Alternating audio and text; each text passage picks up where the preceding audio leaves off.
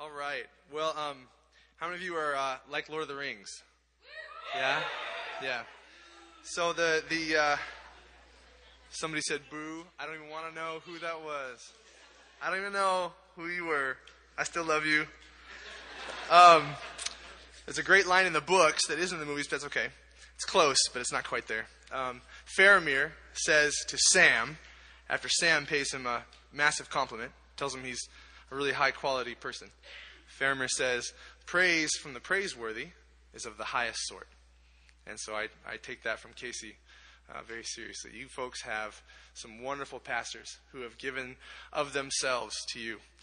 One of Paul's favorite things about Jesus is that Paul says, Jesus loved me and gave himself for me.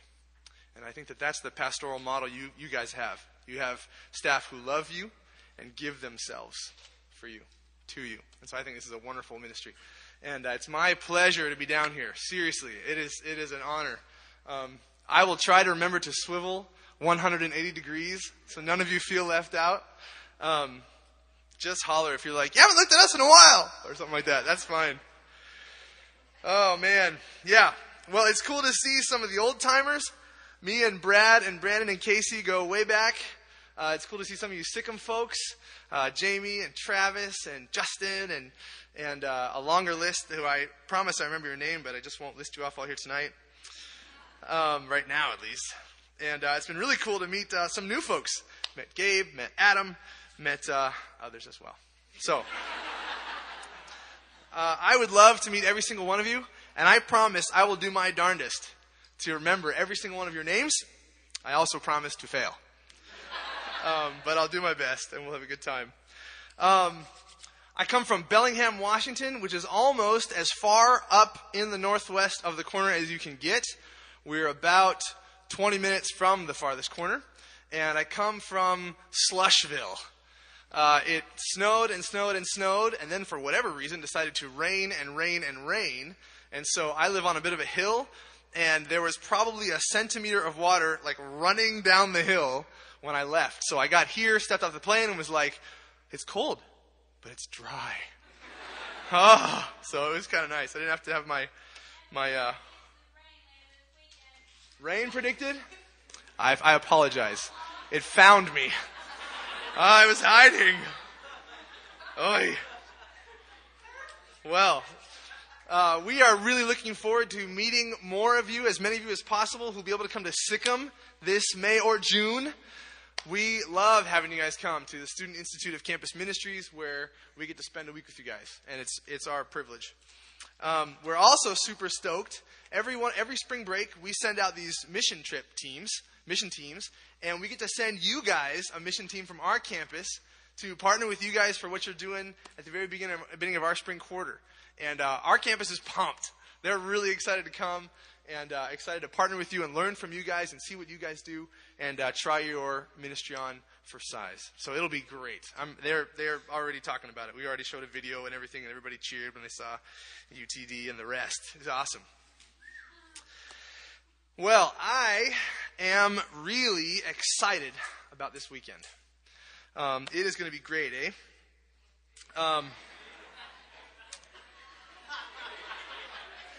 Yes.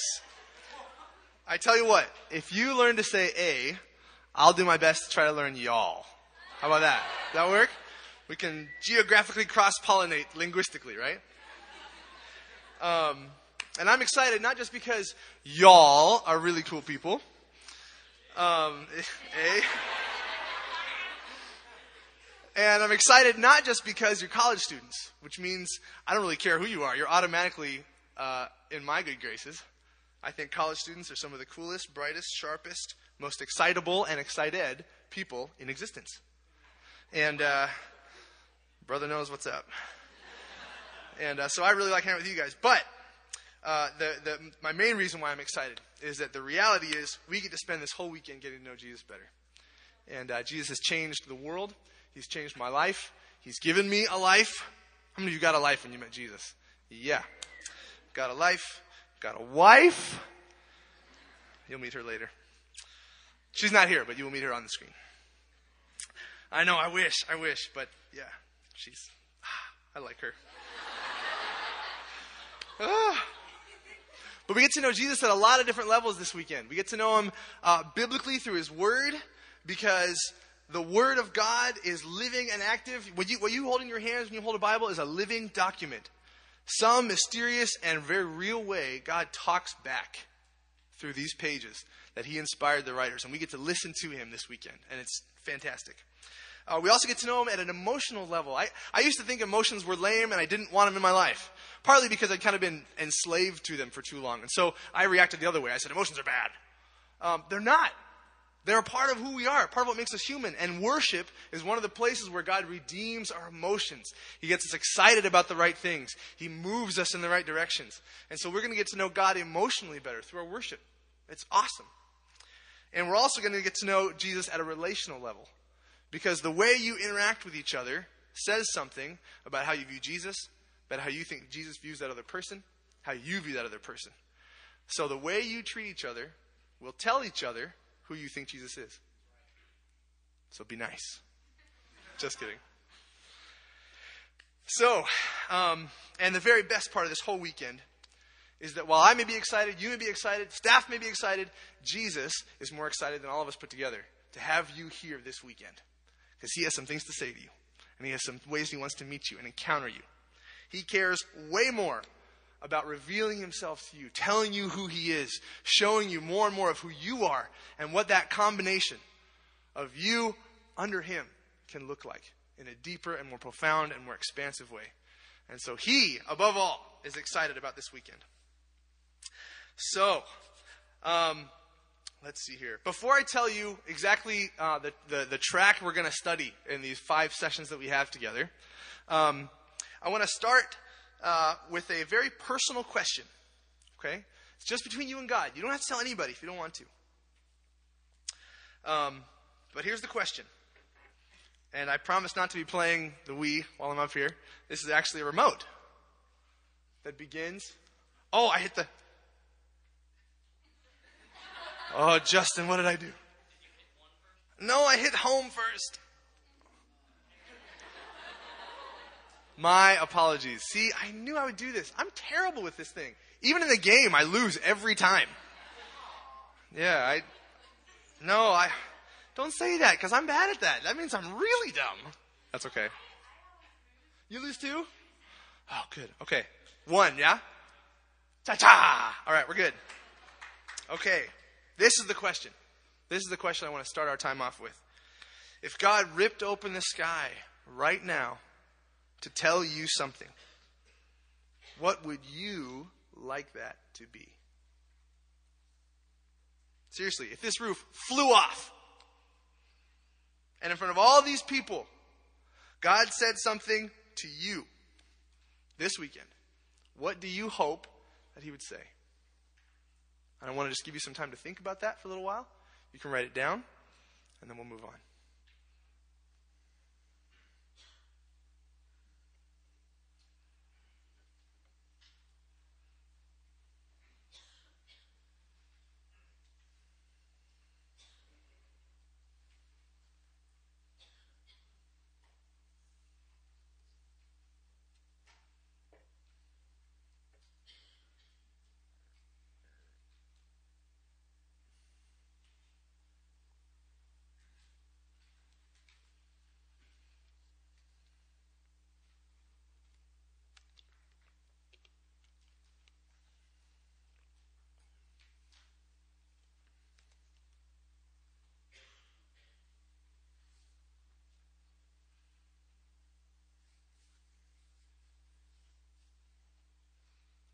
Okay. We'll come back to that question a little later. So, what are we going to study this weekend? I'll tell you a little bit about that, then I'll tell you a little bit about me, and then we'll go on from there. Okay? Like I mentioned earlier, this weekend our theme is encountering Jesus. I think it's a pretty good theme. But the particular angle we're going to take on meeting Jesus this weekend is that we are going to focus on one gospel writer's account of the life and teachings of Jesus and see what those episodes that he records for us teach us about him. And then, as with every text in Scripture, we're going to take the spotlight of the story and turn it on our own lives and say, okay, Jesus, so what? What do you want from me? Why would this writer record this story for me? Because that's what it's for. That's what the Spirit does. So our title for this weekend is Encountering Jesus Through the Inspired Epic of Luke. I am recovering from a cold, so if I do that, that's why.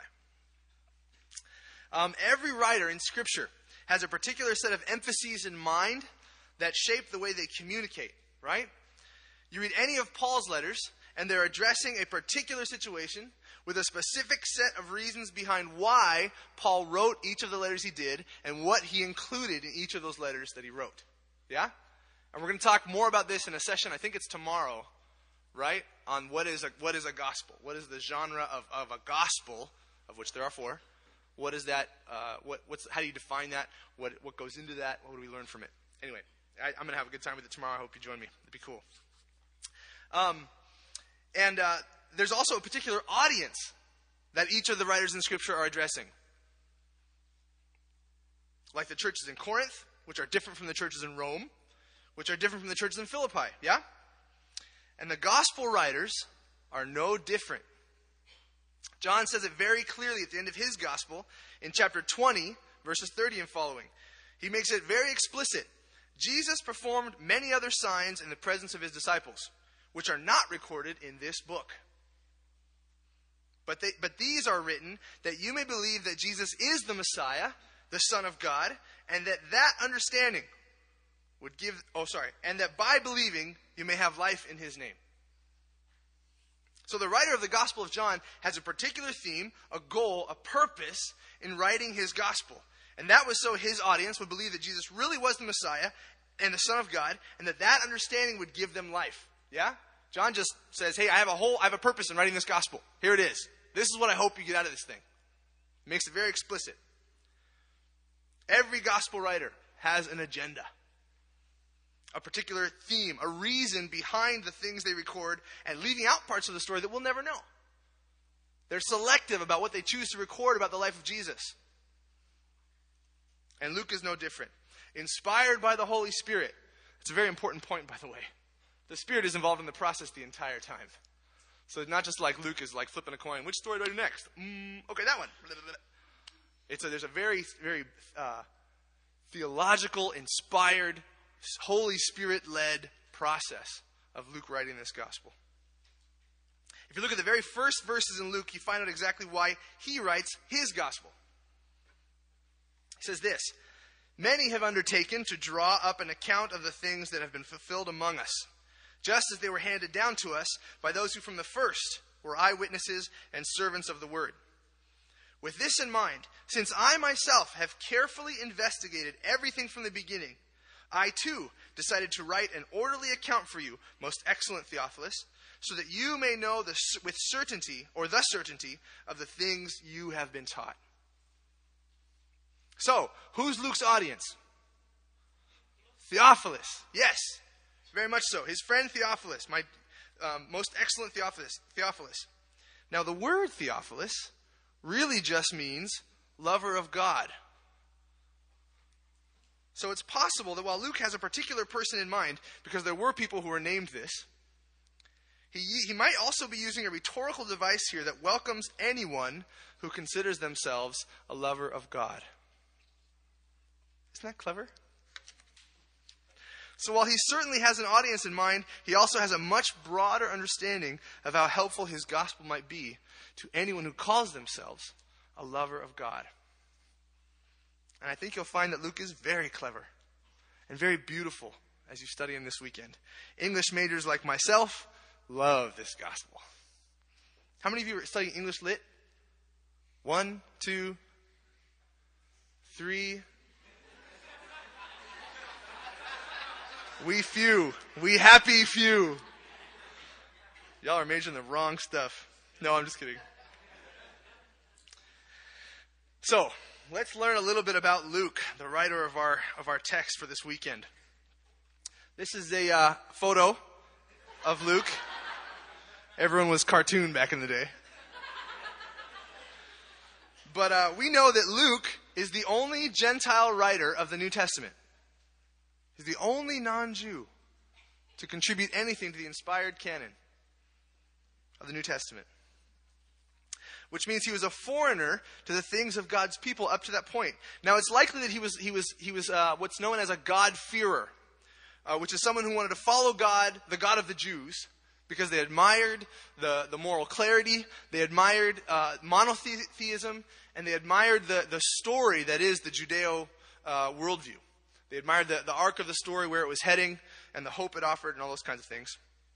But they weren't quite dedicated enough to go all the way, which for the men of the community meant circumcision. So, it's understandable. But at some point in his life, Luke, the Gentile, the outsider, gets captured by the message of Jesus.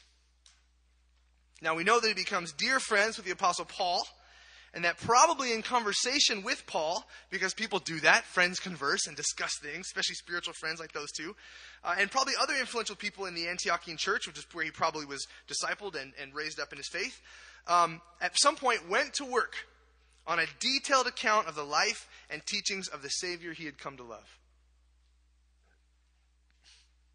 And one of the reasons that I think Luke's gospel is so good to study is that Luke was a doctor in the ancient world, which means he's a very precise individual who's interested in the facts. He cares about data, or data. How do you say it down here? Does it matter? Good. Information. Details. He cares about specifics. And that kind of fits into how our minds work today. Yeah? Eh? What we want to know is what really went down in the life of Jesus. So whether you've been a Christian for most of your life, or you're here because you're just starting to explore Jesus, or somewhere in between, Luke is a good fit. Now, unfortunately, we don't have time to study the entire gospel, chapter by chapter, as awesome as that would be. I can't encourage you enough to take a chapter of Luke and chew on it for a string of days, maybe a string of weeks, journal about it, ask Jesus what he's saying to you through it, and then move on to the next chapter. And then move on to the next chapter. And just spend the next 18 months, maybe 18 months in your quiet time, just slowly chewing through Luke. That is a marvelous way to study Scripture.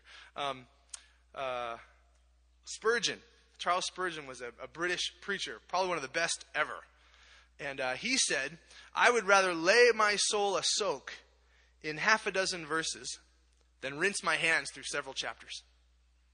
This idea of laying your soul a soak in just a few verses, and just soaking in those, going slowly through Scripture. It'd be a great way for you guys to study Luke. But we don't have time to do that because we have 5 sessions, right?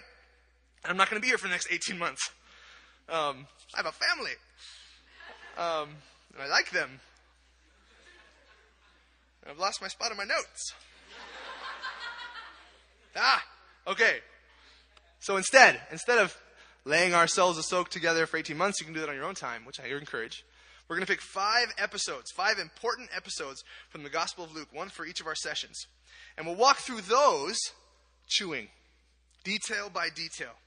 And we'll let God speak to us about his Son, Jesus, through what Luke recorded for us by the inspiration of the Spirit.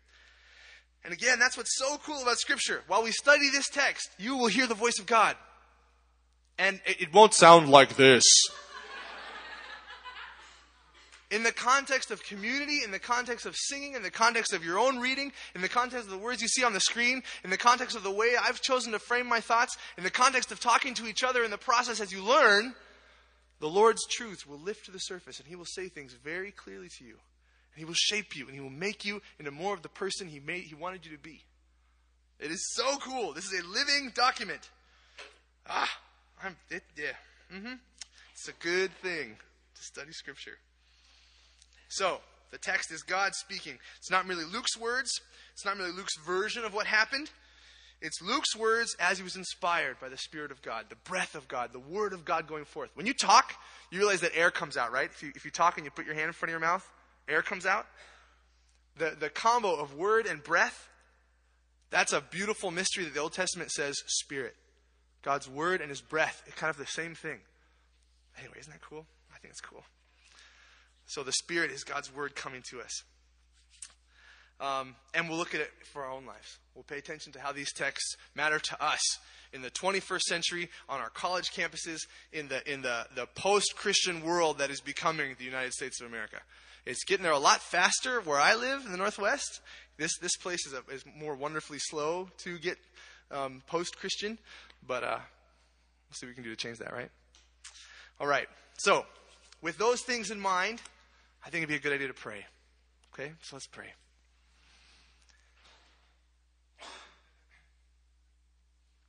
Jesus, thank you so much that you are unlike any God.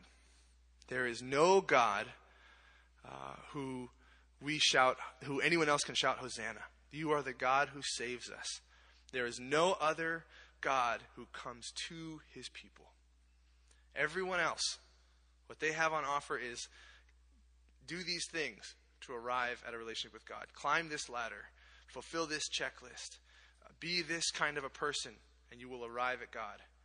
You are the only one whose message says, no, you can't do this. I will come to you. And so, Lord, come to us. We welcome you, Lord Jesus. Come have your way among us. Lord, as your voice lifts through these words in the text, I pray that you'd shape our hearts. Spirit, you are here. You have promised your presence with us, and we are your students. You are our counselor. You will walk us through what you want us to hear this weekend. And we bless you for that, Lord. Jesus, take center stage. Take center stage all day, all weekend, the whole time we're here. Not just this time we spend in the Word. Take center stage. We welcome you here, Lord Jesus. Amen. Amen. Well, one of the many cool things about Luke is that Luke opens his gospel with origin stories. And that some of the Christmas lore mostly comes from Luke. The John the Baptist background story, the Jesus background story, the big long Mary encounter, it's all there, and it's marvelous. Matthew has a lot of that too, a bunch of dreams that Joseph has. Anyway, and so Luke begins with stories about Jesus' family, his background, his relatives. And I like that about Luke. I think we all kind of like that. We're relational beings, yeah? We like stories. We like hearing testimonies and background on the people we want to learn from. It's always more interesting to spend time with people when you know a little bit about where they're coming from, right? So, because Luke starts with background, I think it makes sense that we should too. So, I want to tell you a little bit about me. My parents decided to spell my name weird when I was born. And I've been him ever since. It's pronounced just like everybody else pronounces the name, but I was born to confuse people who meet me. Now, in Kenya, which is where I grew up, which I'll talk about a little bit later, that is just unkind. This lady, one time I was in 7th grade and I went to a Bible camp, and the lady, where's Brother Odueso? Where's he at? There he is. George, you know this. Here, I'll do the accent. You can tell me how I do. I said, hello, miss, my name is Geoff. She goes, how do you spell it? And I said, G? She said, G. So it's Geoff. I said, no, it's Geoff. She said, don't make, what's next? What's next? G-E-E-O. Oh! So it's Goff. I said, no, it's Geoff, ma'am. I'm sorry, it's just a confusing spelling. She said, what's next? And I said, F. Another F! So it's Goff. I was just like, no, it's Geoff. I'm sorry. She said, just give me the name. She wrote it. That is fine. She's a sweet lady. She loves Jesus so much. She just made fun of my name. And I've got a pretty big family. I'm the first of 5 kids. Are there any firstborns here? Yes. All right. You know what's up.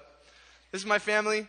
My parents, they're back on the mission field in Kenya right now. They're a part of the growing support the church movement. In sub-Saharan Africa, the new range of Western missions is not first contact missions. Kenyans are doing the best evangelism, pastoring, outreach, social justice stuff way better than the white Western missionaries ever did. And so all my parents do there is support. How can we help you? How can we encourage you? How can we train pastors? How can we be like 3 layers back behind the action so that you as a culture and as a people can begin again teaching the West, sending the West missionaries? Because that's the new Christendom is the third world. My brother and sister-in-law he's a junior high youth pastor down in Vancouver, Washington. And then my sister's living with us. She's getting a master's degree in something cool. And my 2 younger brothers are still in college, one at Eastern Washington University and one at Western, where I'm at in Bellingham, which is cool. And I grew up in Kenya, as I mentioned. I grew up with Christian parents. And when I was 6 years old, we boarded a plane, me and my 2 siblings at the time, and we flew to Nairobi, Kenya. And this is a picture there. Bustling metropolis. We weren't, I met a guy, Papua New Guinea. Where you at? Name? Benji. Met Benji. He spent time in the bush. I was in the ritzy city. I was not a hardcore missionary like my brother over here. But it was still cool. I enjoyed it. Loved it. After I graduated, I came to college at Western Washington University. Some of you have been there. It is actually that pretty. It's gorgeous. It's a great place to go to school. I got there and was like, oh, man, score 1 for the good guys. It was awesome. I was excited. And in the midst of many explorations and experiments with truth in college, one of which included what to do with my hair,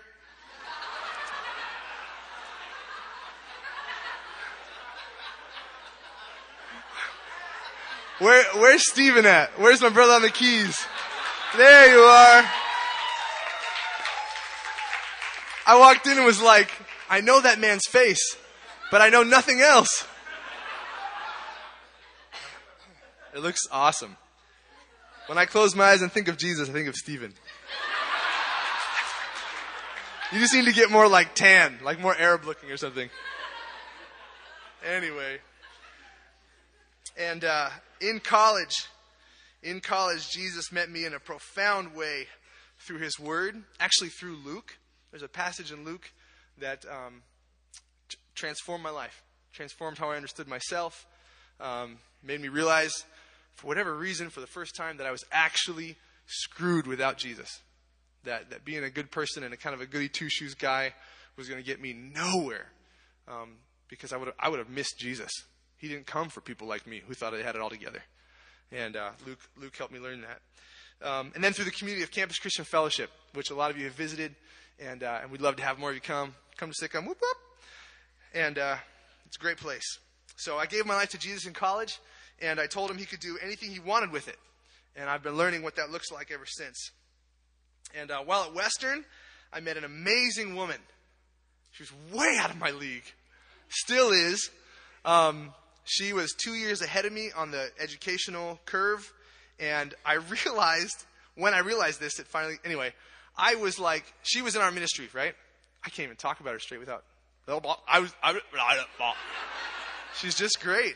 I admired her. I respected her. I thought highly of her. And she was so like not in my range of thinking that we could ever get together that I would like date other girls who were like my age and in my circle. She ran with kind of an older crowd. She was like that cool.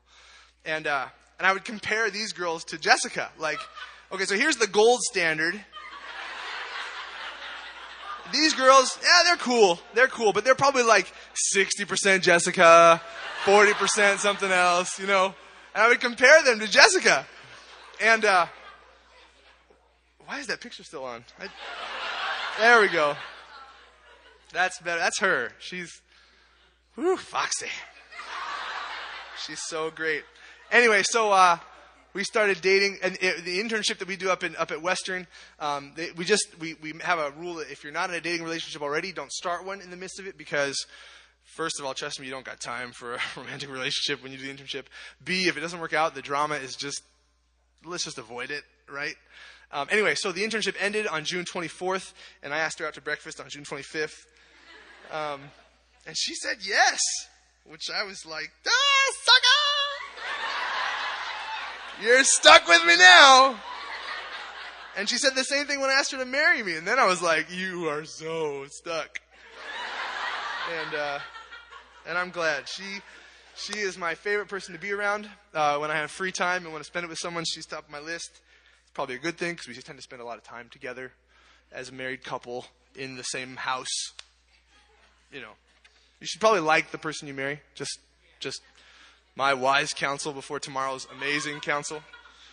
Sunday, you guys are going to have a talk about romance, and you're going to get some great stuff. Great stuff from these guys. Together, we have 2 children so far. I know, right? What in the world? One of them is Owen, who some of you met last year at Sikkim, and the other one's still cooking. He's in there. Not on me. And we actually found out yesterday that he's a little boy. Yeah. He was not shy about posing for the camera. He made it very clear that he was a boy. I was like, son. Son.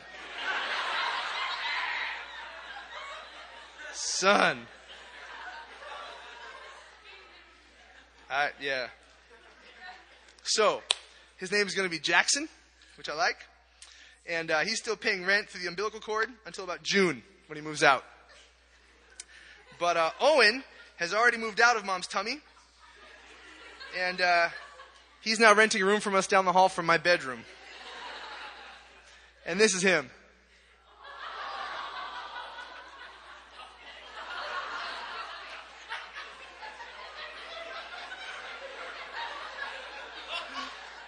The bottom right is Blue Steel or Magnum. I haven't decided which one. The top left was his first foray into the realm of the potty. He has since failed every time since. He's great at identifying. He goes, poop oops? Poop oops? I'm like, do you have to go poop oops? Let's go to the potty. And I pick him up and I drop his diaper and it's in the diaper. And it's like, oh, ugh. Okay, so next time, preemptively, that's all right. And he loves water. You turn on a faucet and he just dives for it. One time I had him on the counter next to me because I was brushing my teeth, and he likes me to reach over and kind of brush his teeth. And I turn on the water and he just dove into this tub. Son, there is a metal fixture here, and your head is a head. And when it hits, you will be wounded. Just be careful, my kid. And he's great. He is a lot of fun. I don't know what the top right is. He's trying to be tough or something. I don't know. But he's 20 months old, and he likes to play with his mom. And I miss them tonight. Nighttime is kind of me and Owen time. We like do a little teeth brush, and then we go into the crib. And we don't go into the crib. He's in the crib. I take him into the crib. Ay, ay, ay. Move along. Anyway, we pray together. I said, you want to pray? He says, yeah. And so I close my eyes and I do this really heartfelt prayer. And I'm like, oh, Lord, this is so special. I get to pray with my son. He's just 20 months old and he's already a man of God. This is so cool. And I say, amen. I look down and he's got his monkey and he's waving it around. And I'm like, yes, Lord. Just whatever that is, I'll take it. So, and we love each other. He's a pretty fun kid. Yeah. He's a special dude. Yeah, so Owen is like probably like one of my favorite parts of life in a different way than Jessica is. But he's just one of my favorite parts of life. I'm kind of smitten with him. Even though the dude is a little sinner. I tell you what, this kid has got issues. But it doesn't matter. I love him. I love him like crazy. I miss him already.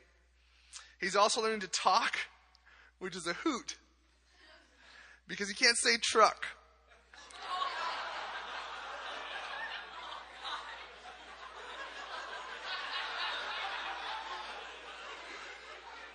So on garbage day, oh, big truck. But it doesn't say truck. I have it on video.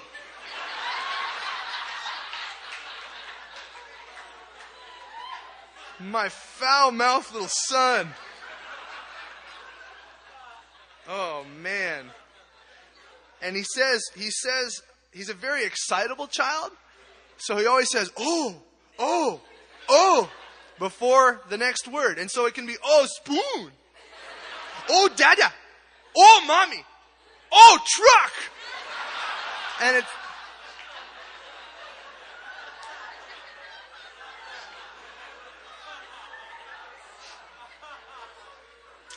I have it on video. I can show you later. It's just foul. I didn't even get a beeper for it. Anyway. He is just a blast. And hopefully many of you will get to meet him soon if you come out for Sikkim. He'll be there. And, man, this kid, Owen, has opened up a new world to me.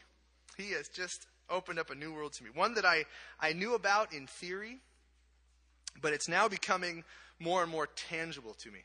Here's what I mean. Before Owen was born, I was never really on the giving end of parental love. I've been on the receiving end for most of my life. I had parents, and they loved me as best they could. No complaints. I really love my folks. We have a good relationship. For some of you, that's not your story. So you would say you've never been on the receiving end of parental love. Maybe ever. Maybe it was once in a long while. But I'd never been the one giving parental love until Owen. And I was a father for the first time. And he came out looking like a frog. He was long and skinny. His limbs just waved around. And for the first time, I was looking at another human being through father's eyes. Now, before I had Owen, I thought I'd understood what a father's love was like because I'd watched my dad. I'd watched my dad love us kids, and he loved us pretty well. I really respect my dad a lot. I'm going to try to be half the man he is. But because of that relationship over the years, it's been a bit easier, not anything close to perfect, but easier to understand God as my heavenly Father, who's actually, if you think about it, who's actually more my real father than my dad is. And all of yours. Who actually made you? Who actually decided what family you'd be born into? You ever think about that? You didn't have a whole lot of say in where you were born. And who still tells me how to live even though I'm over 18? My heavenly Father does. And in these last 20 months since Owen was born, I am just starting to approximate the way in which God loves me because how much I love Owen. I would love to brush his teeth tonight and put his jammies on. And he's just a great kid. Because of those things, God is teaching me in incremental, tiny steps just how much he loves me. If myself, who is a goon, a mix of things, a soup of good and evil, really, if I can love this little boy as much as I am overwhelmed that I do, how much more does our Heavenly Father love us? I think it's fascinating that when Sirac was talking behind the mic a couple minutes ago about how he was talking about how if there's one thing we're centered on that we start with, it's God's love. And I thought, man, Spirit, you beat me to it. You have gone ahead of me. Praise God. I mean, think about it. I loved Owen before he ever did anything for me. Babies are not very productive individuals except out one end. Actually, that's not true. They spit up too. But I loved him. I love him. And he hasn't accomplished anything in life. He hasn't gained any accolades. Won any medals that he says on TV. Thanks, Dad. That's not why I love him. I couldn't even have meaningful conversations with him at first. And even the ones now are kind of hit or miss, you know? And full of profanity, no less.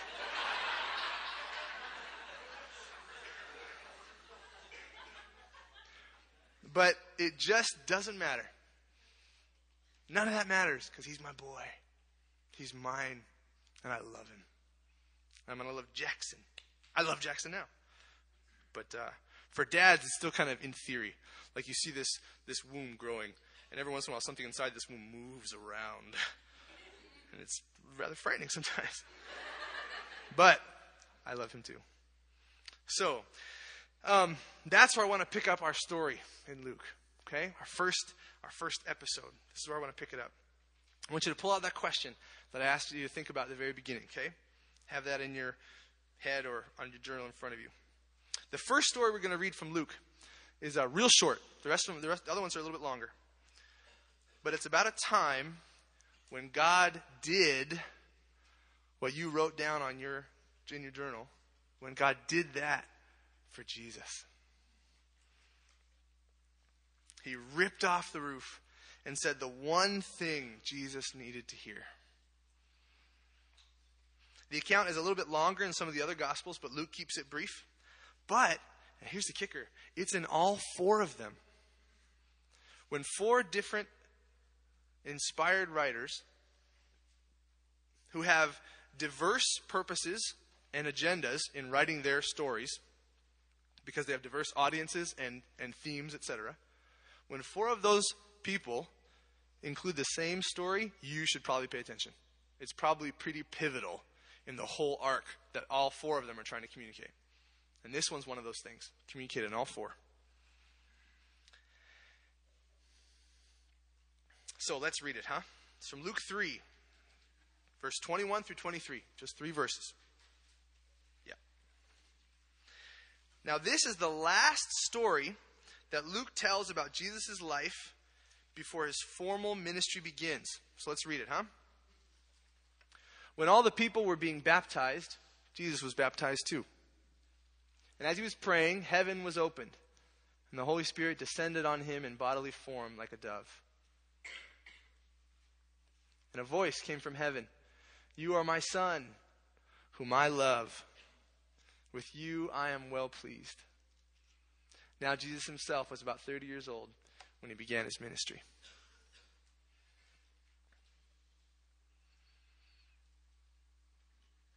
This is the kickoff event of Jesus' life of ministry. John the Baptist has been preparing the way, probably for months, inviting the people of Israel to get serious about their faith in Yahweh again. To trust his promises. Not only to trust his promises, but to trust that his promises are on the very edge of coming true. The image he uses is the axe is at the base of the tree. And so you think about this lumberjack. We have a lot of those up in the Northwest. Or we used to. Now they're robots that have these saw arms. You know, not really, but they just get a lot done more than a guy with a little axe. But picture, big flannel guy with a big beard, huge shoulders, and he's like 10 feet tall, and he's got this axe, and he's in mid-swing. And what John is talking about is that the axe is right there. The kingdom is just about to, bang, hit into the world. The axe is at the foot of the tree. There's a sweet image of right here. It's just on the edge of being done. So cool. Excuse me. And so John says, because it's so close, he invites Israel, he invites the faithful to live expectant for God to fulfill his promises. And that's John the Baptist's whole message of repentance. Get ready. Change your life. Change your thinking so that it lines up with a life and mind submitted to God. Because God is about to show up. So get ready. Make sure you're ready. Because when he gets here, he's here. And part of the process of getting ready for God to return was baptism. This idea of ritual cleanliness. It was a statement of allegiance. It later becomes the commanded first step of obedience to Jesus. And that's what Jesus is modeling for us here. Before he begins his ministry, before he heals anybody, before he preaches any messages, before he's even assaulted by Satan, who tries to sidetrack him from his mission, before any of that, he steps into the Jordan River as a statement of a pure life of submission to God.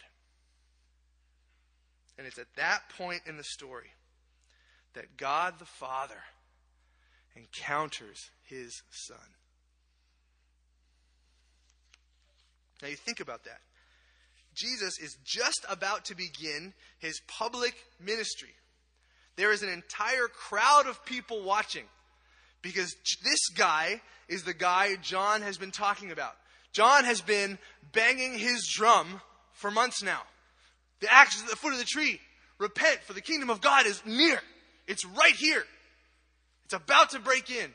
And then one day, Jesus walks up and John goes, "That guy! That's him! It's here! It's him! He's arrived!" And so the whole crowd, you can just imagine. Really? People are like, what John was talking about. It's here, it's here, it's here. People running.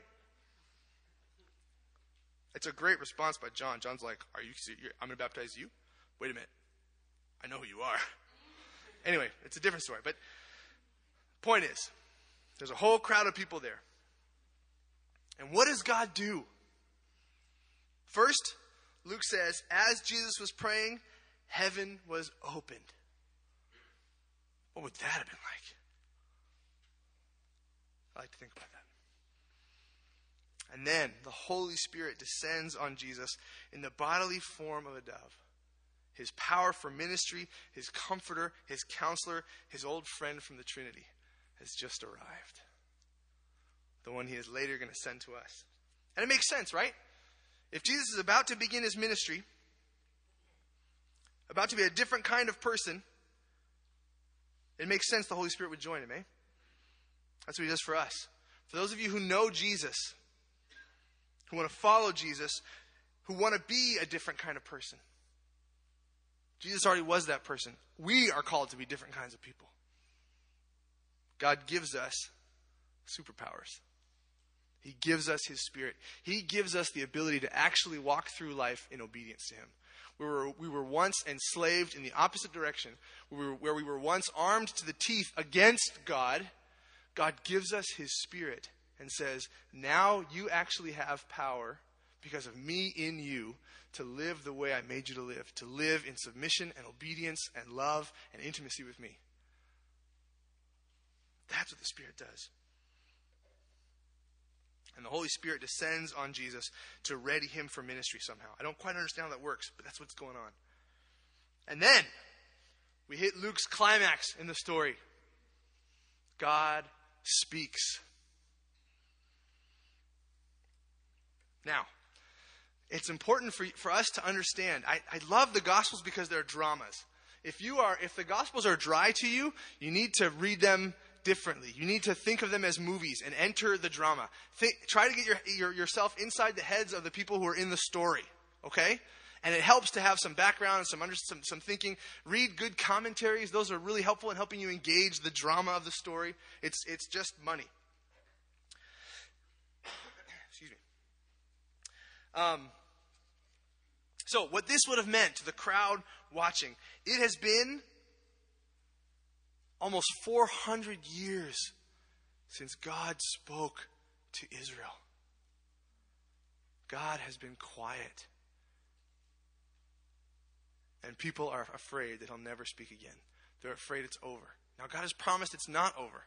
But after 400 years, you start to wonder. After your grandfather never heard his voice. After your grandfather's grandfather never heard his voice. What in the world is going to make my generation different? God has not spoken. And then John the Baptist shows up in the desert and says, the kingdom is at hand. God's about to do something new. And so you're waiting on pins and needles for God to do it. And then he does it. He speaks from the sky. Where in the Old Testament have you seen God rip open the sky and speak? When he gives the law, right? Mount Sinai. It's so freaky that people say, Moses, you go talk to God because he is terrifying. You be the one who gets zapped. We are scared. You go talk to him and then tell us what he says. Moses says, okay. So he does it. These kind of echoes would have been ringing through these people's heads on the banks of the Jordan River. God has ripped open the sky again, and he's speaking at long last. What's he going to say? What's it going to be after all these years? What's he going to say?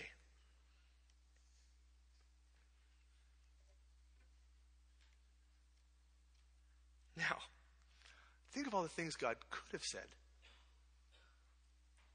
Of all the things God could have said, he could have said to the watching crowd, which would have been fairly helpful to Jesus' ministry, hey, all of you Jews, this is the Messiah. This is it. Pay attention. What this guy says matters a lot. If any of you are wondering, this is it. Or he could have said something different to Jesus. He addresses Jesus in particular. He could have said any number of things. Hey, Jesus, before you begin, there's an important theological construct I need you to be aware of in order to communicate the gospel clearly. He could have said that. He doesn't. He goes to all this trouble in front of all these people to say publicly a personal message to his son. He rips open the sky like legendary Sinai of old and says to this guy standing waist deep in the water, you're mine. You're my boy. And I love you. And I'm proud of you.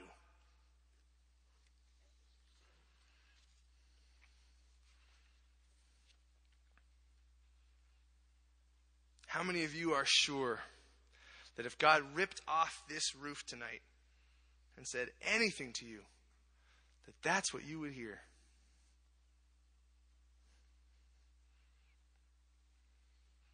Part of the reason Luke records this story is because that's exactly what you need to hear. That's what I need to hear.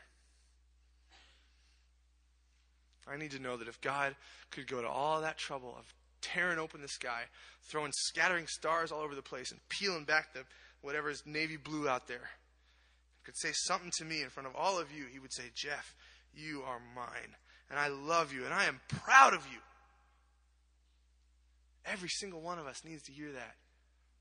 I have got to hear that. You have got to hear that. I'm a fresh dad. I'm just beginning to get my head around how much God loves me because I'm still surprised at how much I love Owen.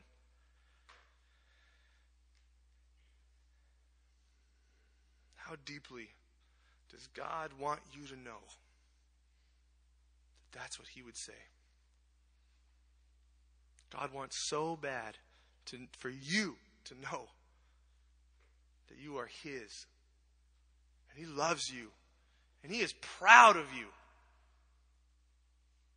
He is proud of you. And he wants to open this weekend the same way that he opened Jesus' life of ministry. He's your father. Or for some of you, he wants to be. Some of you might not be sure where you're at yet with this whole Jesus stuff. That's okay. Jesus wants to be your father. He wants to tell you that he loves you, that you are his, and that he's proud of you. Others of you are on the other side of the spectrum. If you're honest with yourself, you think, yeah, maybe God's proud of me. But that's because he should be. I work my tail off for this God. I mean, I work pretty hard. I'm a pretty good person. But since when was God's favor ever earned? You think he loves you because of what you can do for him? Others of you, that's not where you're at. You say, no, if I'm completely honest, there's no way that God could be proud of me. I'm a mess. I am too messed up. I would say it again. Since when is a father's love ever earned?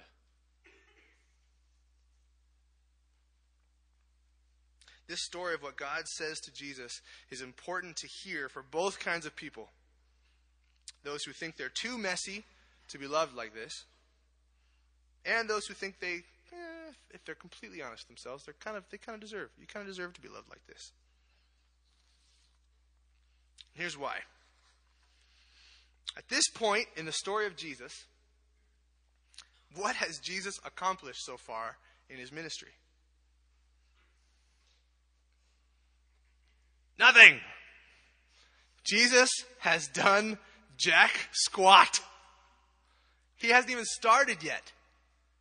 This is pre-anything. He hasn't preached. He hasn't healed. He hasn't driven any demons out. He hasn't made anybody mad because he claims to be the person he is. He's done none of that. He has stepped into the river and prayed, been baptized by John, and before any of the beautiful, amazing ministry that we'll look at the rest of the weekend has happened, before any of that, God says to him, "You are mine, I love you, and I'm proud of you." Proud of what? He hasn't done anything yet. Doesn't matter. He's his boy. What does that tell you about your Father's heart towards you? Friends, when you were born, you couldn't do anything for God. But he loved you. He loved you when you came out looking like a frog. In fact, as you lived your life, started making your own choices, and a lot of them were sinful, you actually made yourself his enemy. And some of you may have even lived a significant portion of your life as a rebel for the cause of your own, I want to do it my way. Been there before. And all along, his heart towards you has been exactly the same. Because what you do or don't do cannot affect it. Cannot change it. Romans 5:8 says this, "While we were still sinners, while we were still enemies of God, Christ died for us." The demonstration of his love happened. The statement of his profound acceptance, pride, and ownership of us happened before we were ever his friend, before we were ever nice to him, before we ever loved him back. It's preemptive. It's before we do anything. His love for you, his love for me is not based on what we've done. Henry Nouwen wrote a marvelous book that you should all read called Out of Solitude. It's very small, with big print and pictures on like every other page. I don't understand how this book is so profound. But it is. Read it, and don't read it like you would normally read a book that short with that big print. Soak on it. Chew on it. Take your time to march through it. Read it 10 times. You could do that in a month. Easy. You could probably do it in a day. Read through it 10, 20, 30 times. Just soak it. It's amazing. And in it, he says this: our worth to God, our worth is not the same as our usefulness. Our worth is not the same for our usefulness. You have to let that sink in. His love for you is not contingent on what you can do for him. He just loves you. Period. Why do you think Luke frames this episode as the kickoff moment for Jesus' ministry? What do you think Luke is trying to communicate about Jesus to his readers by relating this story? I think it's this. The fundamental ingredient before you begin following God and serving him is a confidence that he loves you before you ever did any of it.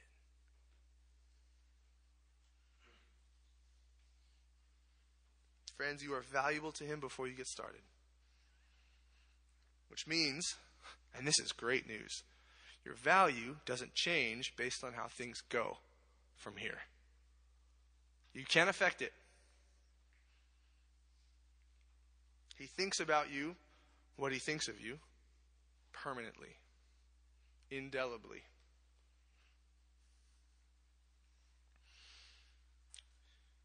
Jesus is going to call you to things this weekend. You better look out. And Jesus wouldn't call you to do anything that he didn't first hear his Father calling you to do. He says so in John 8:19 through 20. But before you get on with the program, before you commit yourself to his way of life for you, you have got to be confident in his love for you before you ever get started. You see, you can't serve your Heavenly Father trying to get his approval. You'll always be disappointed. You'll always realize, man, I came up short again. Jeez. It's always what happens. But if you think about it, the fact that he already approves, then you're free. And you're even free to fail. You're free for things not to work out so well. Say, man, I really blew that one up. Still loves me. Loved me before, loves me after. It's not a license to go crazy, of course. It's comforting. It also means you're free to succeed. You're free for things to go great. Because you know he loved you fully before you ever got any accolades. Your love tank was full. And the praises for your success won't add anything to it. You're safe to succeed when you're confident in your Father's love before you ever start. Do you see how protected that is? When things go awfully, you know your Father loves you. So you don't have to worry about feeling awful about yourself. When things go grand and fantastic, your Father loves you. And all the things you accomplish for him, that doesn't change a thing. It keeps you level, keeps you even-keeled. If you're confident in his love for you. Jesus started out his life of dedication and service with a supreme confidence that his dad had just ripped open the sky and told him in front of all these people that I was his. And he loves me. And he's proud of me. Jesus' ministry starts there. Are you confident that that's what God would say to you? Because we need to start where Luke starts. We need to start this weekend where Luke starts. Where God peels back this sky. Pushes open this roof. Says, I love you. You are mine, and I'm dang proud of you. You're on my wall. I got trophies with your name on it all over my house. Everybody walks in the living room, I tell stories about you. I can't stop talking about you. I just love you. Crazy about you. I don't care what you do tomorrow. I'll be crazy about you.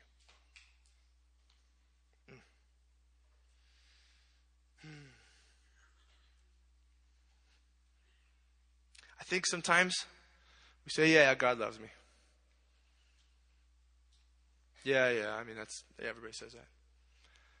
But do you know that he likes you? Do you know that free time with you is his favorite?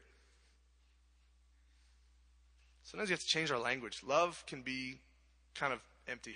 I love pizza. I love my wife. I love Owen. I love God. I love Star Wars. You know what I mean? I mean, our language gets limited. Sometimes it helps to get out of it. You know what? God likes me. God likes me. God likes you. So I'm going to pray for you. And then we're going to have some time in silence to just kind of journal and pray on your own. That's kind of how we'll start.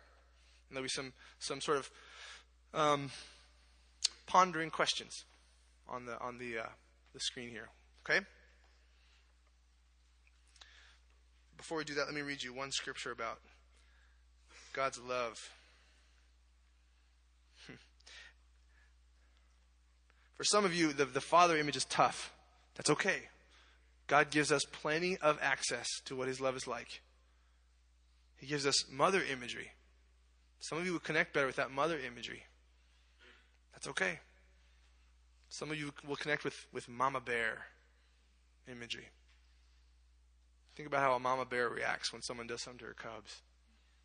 So God reacts when someone does something to his cubs. So here's a mother image for you from Isaiah 49. Because let's be honest, one metaphor can't house God, right? Metaphors are his favor to us to help us understand what he's like. The incomprehensible God. And let me tell you what I'm like. I'm similar to this, I'm similar to this, I'm similar to this. So he's our heavenly Father. Here's a mother image. Isaiah 49, 13 through 15. Shout for joy, you heavens. Rejoice, you earth. Burst into song, you mountains. For the Lord comforts his people and will have compassion on his afflicted ones. But Zion, the people of God, said, the Lord has forsaken me. The Lord has forgotten me. And God answers, can a mother forget the baby at her breast and have no compassion on the child she has born? If Jess were here, she could tell you all about how she loves Owen. She loves that little boy. God asks a ridiculous question. Can a mother forget her baby? The duh answer is no way, of course not. But God says, though she may forget, even if she ever did, though she may forget, I will not forget you. See, I have engraved you on the palms of my hands. God has tattoos on his hands with your names on them. And there is no surgery to remove these tattoos. So let me pray for you. And you guys can think through these thoughts, and then we'll be done.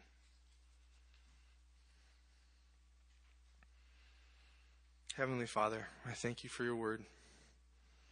I thank you for Luke, our older brother in the Lord. I thank you for what you inspired him to write down for us this weekend. Lord, I pray for every single person here that you would reveal yourself as the parent who loves them desperately. That before we go anywhere this weekend, before we respond to what you call us to in our lives, before we love each other, before we worship you, before we go forward in what you have for us, that we would recognize that before we do any of it, your love is as big as it will ever be. We can't be good enough to earn more of it. We can't be bad enough to lose it. Lord, may we be confident that we are yours, that you love us, that you're proud of us. And I pray, Spirit, that you would make that tangible to every single person in this room. Use your word to do that, Lord. Speak to these folks tonight. Tell them the truth. Thank you. You promised to do that. Amen. So just take some time to think through these questions.